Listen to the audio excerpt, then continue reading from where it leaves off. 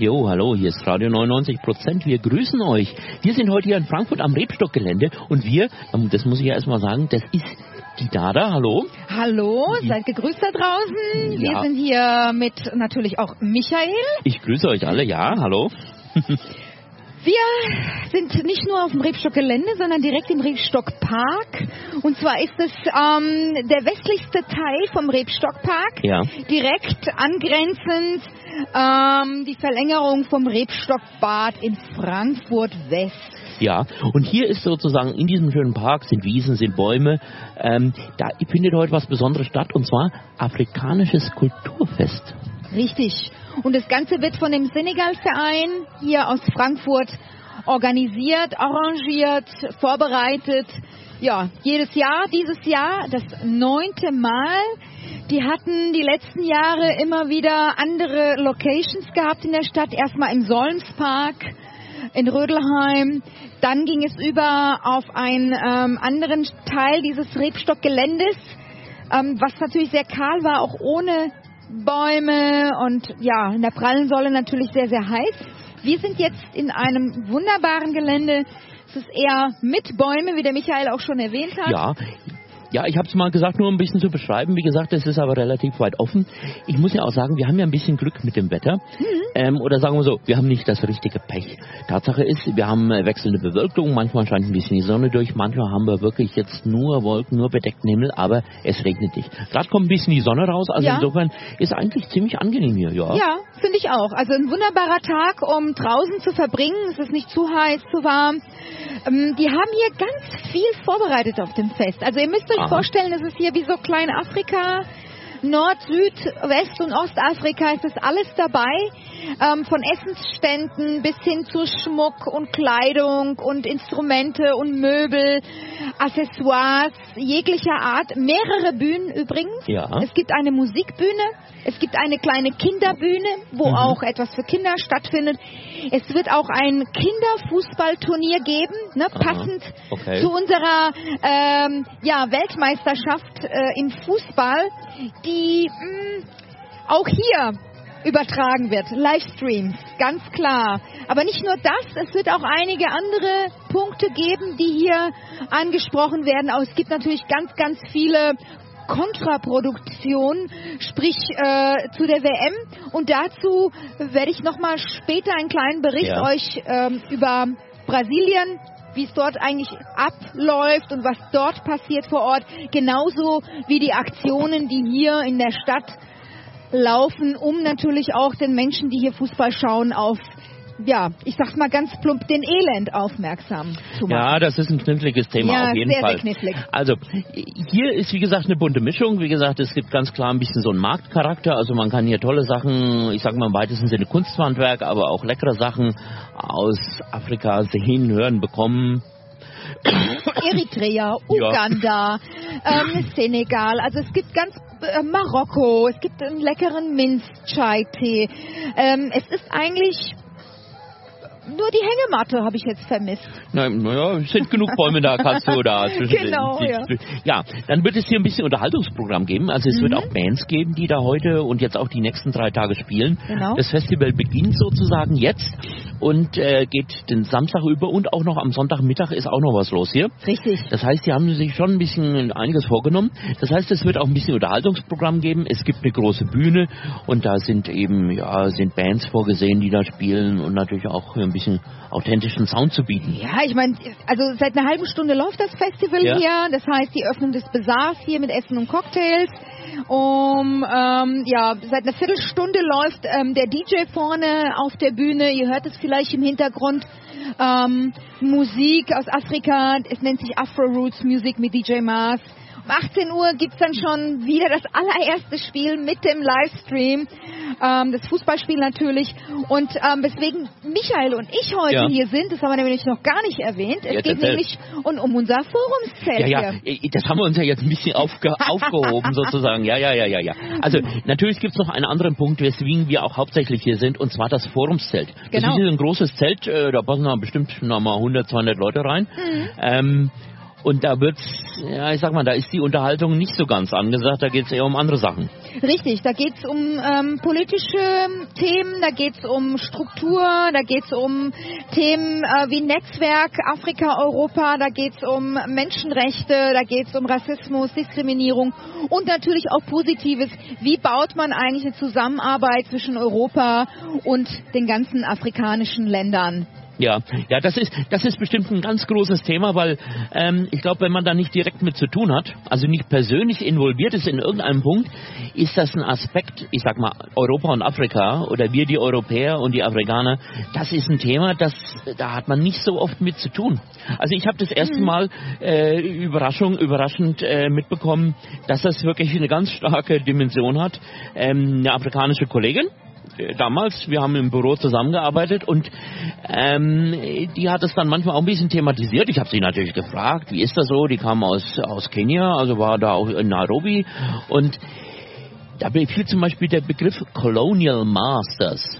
Das ist natürlich besetzt. Was heißt besetzt? Das ist natürlich auch, ich sag mal, ein streitbarer Begriff auch in Afrika. Aber der zeigt natürlich ein bisschen genau die Problematik, die schon seit Jahrhunderten sozusagen sich fortsetzt.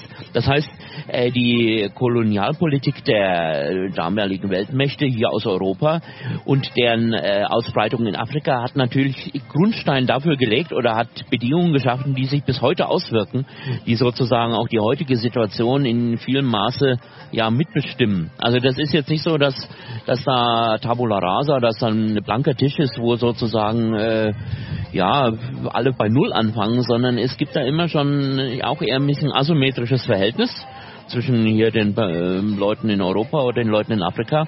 Und was Afrika heute macht oder was Europa macht, das ist dann auch sehr stark durch die Geschichte bestimmt. Insofern müssen wir uns eigentlich auch noch eher mit dem Geschichtsspezialisten unterhalten, der ein bisschen was sagen kann. Um die Historie nochmal zusammenzufügen.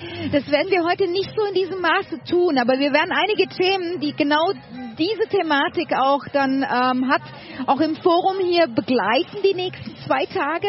Heute sozusagen ein Einstieg für das Festival und morgen dann weiterhin in dem Forumszelt. Genau, können wir ein bisschen erzählen, was wir auch mal so ein bisschen jetzt vorhaben. Tatsächlich ist es so, wir werden uns jetzt die nächste Stunde erstmal ein bisschen mit Leuten unterhalten, die hier herkommen, die hier Input geben, also die sozusagen in dem Forumszelt Vorträge halten oder von ihren Projekten berichten oder erzählen, was sie so gemacht haben. Mit denen werden wir uns ganz konkret erstmal hier unterhalten, also hier Radio 99%, wir haben hier eine kleine Ecke, da kann man sich hinsetzen. Dann wird es heute ab 18 Uhr ungefähr, also ab 6 Uhr ungefähr, wird es eine Podiumsdiskussion in dem Zelt geben. Richtig. Die werden wir erstmal so übertragen. Genau. Das heißt, wir werden einfach das übertragen, was in dem Zelt stattfindet. Ja. Und morgen haben wir ein Programm, das ein bisschen ähnlich ausschaut.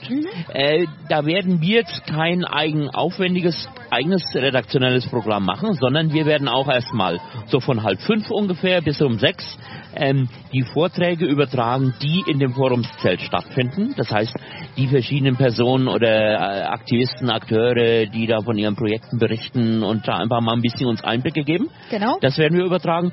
Und da ist dann auch vorgesehen, dass es dann auch im Anschluss dann ab 6 Uhr ungefähr auch nochmal eine Podiumsdiskussion gibt, wo dann auch Punkte zusammengefasst werden oder eben verschiedene Akteure dann auch da verschiedene Meinungen präsentieren und sich da ein bisschen austauschen. Genau, wir haben heute in dem Forumsfeld ein ganz interessantes Thema. Ja. Es wird eine Diskussion geben. In erster Linie geht es darum, dass Vorträge über Eritrea gehalten werden und die heißt die politische Krise in Eritrea und ihre Folgen für die Diaspora. Also das ist heute das Thema. Wir werden auch gleich die Referenten hier um 17 Uhr bei uns an unserem kleinen Radio-Eck hier haben und werden sie nochmal genauer darüber befragen. Ja, jetzt muss ich ja sagen, Eritrea, ich muss persönlich zugeben, mein Kenntnisstand ist ja auch nur überschaubar. Also ich wusste lange Zeit gar nicht, wo Eritrea genau liegt. Das ist ja, müssen wir vielleicht mal klären. Und zwar, das ist im östlichen Bereich von Afrika, genau. und zwar, das ist südwestlich von Ägypten. Ist das richtig? Ja. Also im Süden von Ägypten. Ja, Entschuldigung, nicht südwestlich, südöstlich. Genau. Das erzähle ich, ja. Also genau, es ist im Süden von Ägypten und südlich von Eritrea fängt dann auch schon, was fängt da an? Mosambik. Ist dann schon Mosambik? Ja. Ist dort nicht noch... Mosambik ist südlicher, oder? Ich sehe schon, hier sind 2 Experten vor Ort. Also hier sitzen 2 Experten, die genau wissen, wo Eritrea ist. Also es ist auf jeden Fall südöstlich. Ja. Genau. Ja. Genau. Lassen wir es mal da. Gut, für euch da draußen, ihr könnt natürlich auch einfach eine Karte anschauen und ein bisschen den Standpunkt von Eritrea genauer inspizieren. Wir würden gerne heute, halt wie schon gesagt, über die politische Lage in Eritrea reden. Dafür werden wir die dann später noch hier haben, wie schon gesagt. Wir wiederholen uns. Ja. Und vorab, es ist natürlich so, als ich das Programm von diesem Fest hier entdeckt habe, war ich etwas irritiert, wie viel Fußball eigentlich überall, egal wo ich hinkomme, immer mit Live-Übertragung auch übertragen wird. Ja. Ich war etwas verwirrt. Warst du nicht verwirrt, Michael? Ja, naja, das ist, ich meine, da hat ja jeder eine eigene Position zu. Mancher blendet das eher aus, mancher ist dann Fan und findet das einfach gut. Ich muss ja zugeben, ich bin auch jemand, der da nicht in der ersten Reihe sitzt. Ich bin da was gar jetzt das nicht Fantum drin involviert. Genau.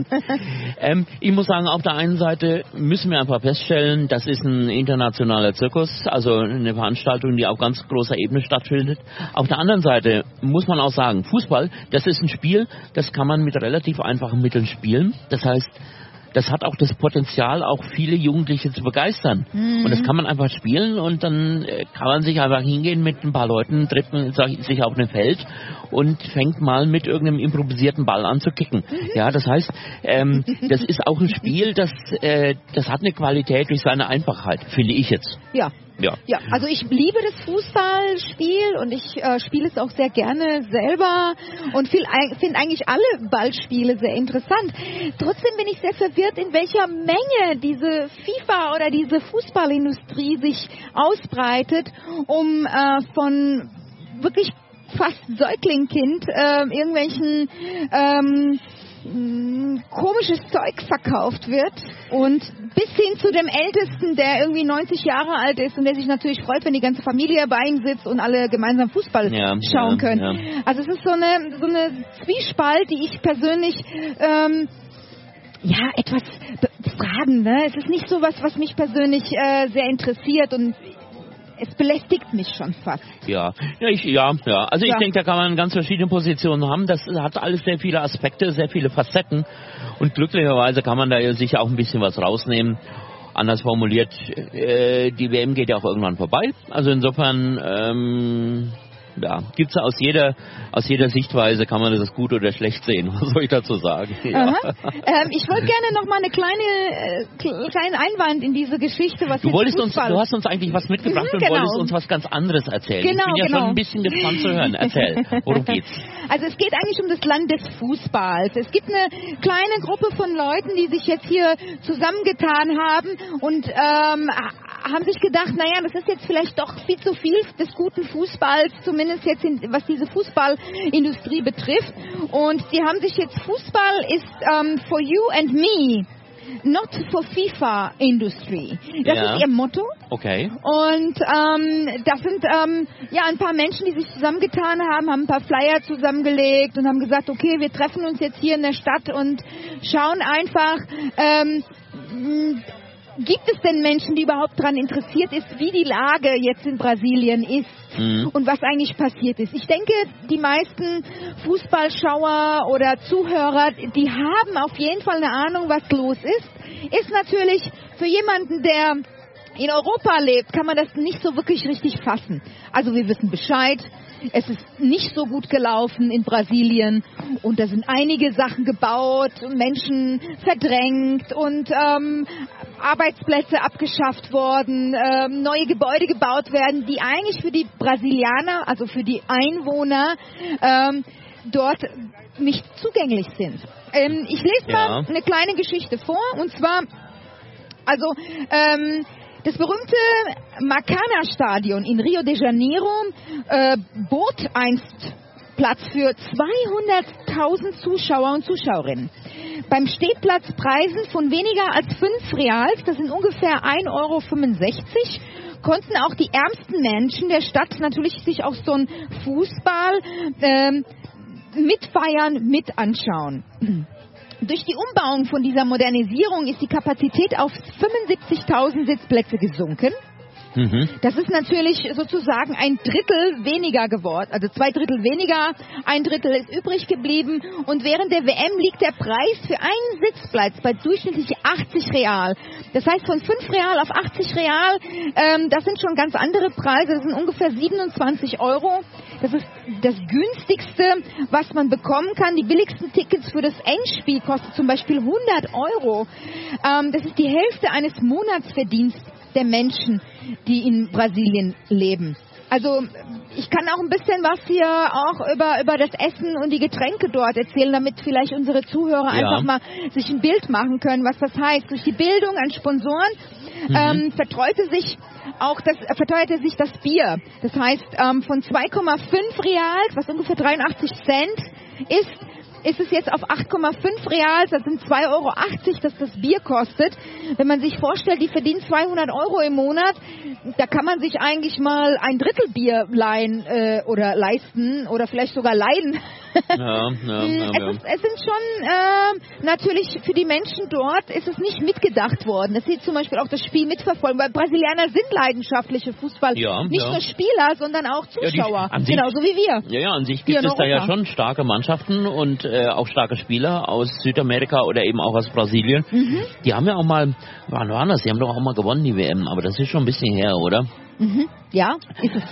Das heißt, das ist jetzt nicht so, dass das ein Land ist, wo der Fußball überhaupt keine Rolle spielt oder wo. Also das heißt, man kann schon davon ausgehen, dass es da auch in dem Land selbst eine Struktur gibt. Das heißt, auch Clubs, die dort spielen, die dort wirklich auch erfolgreich sind und auch gute Spieler hervorbringen. Das heißt, das ist schon ein weit verbreitetes Phänomen und das ist jetzt kein Randphänomen in Brasilien. Nein, gar nicht, ganz und gar nicht. Also wie schon gesagt, es ist eine leidenschaftliche Geschichte, dieses Fußball in Brasilien. Ich denke, das wissen auch alle Zuhörer, sonst hätten wir ja auch nicht so viele Spieler, die aus Brasilien weltweit in irgendwelchen Mannschaften spielen. Ja, genau.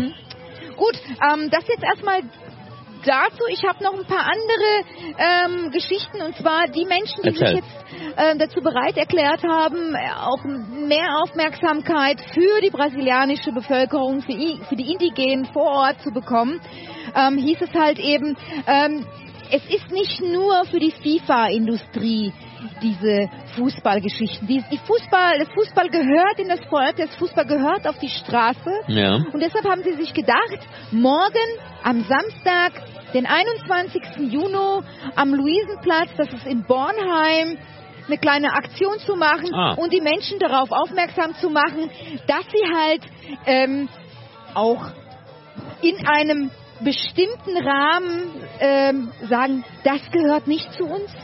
Wir wollen nicht das FIFA-Industrie unterstützen. Wir lieben den Fußball. Der Fußball ist für uns alle da, aber nicht unter diesen Preisen.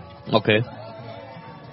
Und ja, für die Zuhörer und Zuhörerinnen, die draußen uns zuhören, wenn ihr morgen in Bornheim, Frankfurt am Main, in Hessenland seid, kommt zum Luisenplatz, circa 20 Uhr, und dann werdet ihr die Aktion mitbekommen und werdet mitkriegen, was da so von denen an Aktionen rüberkommt. Okay, bin ich ja gespannt. Ich meine, es ist ja tatsächlich so, dass es ja eigentlich nur diese eine große internationale Organisation gibt, was den Fußball angeht. Oder gibt es da noch irgendwelche kleineren Verbände? Ich sag mal, hört man hier nichts von, oder?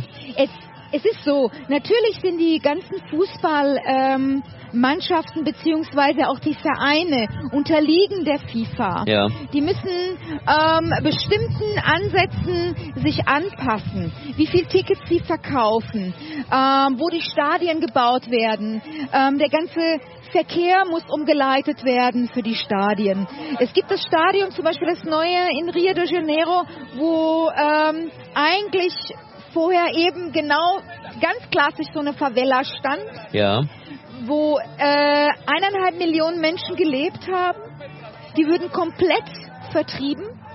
Und man hat ein Stadion gebaut, dort einfach irgendwo hingestellt, und es gibt nicht mal einen Fußballverband, das dann nach dem Weltmeisterspielen dieses auch nutzen kann. Es wird keinen Verein geben, die dort spielen, weil in der Umgebung gibt es keinen.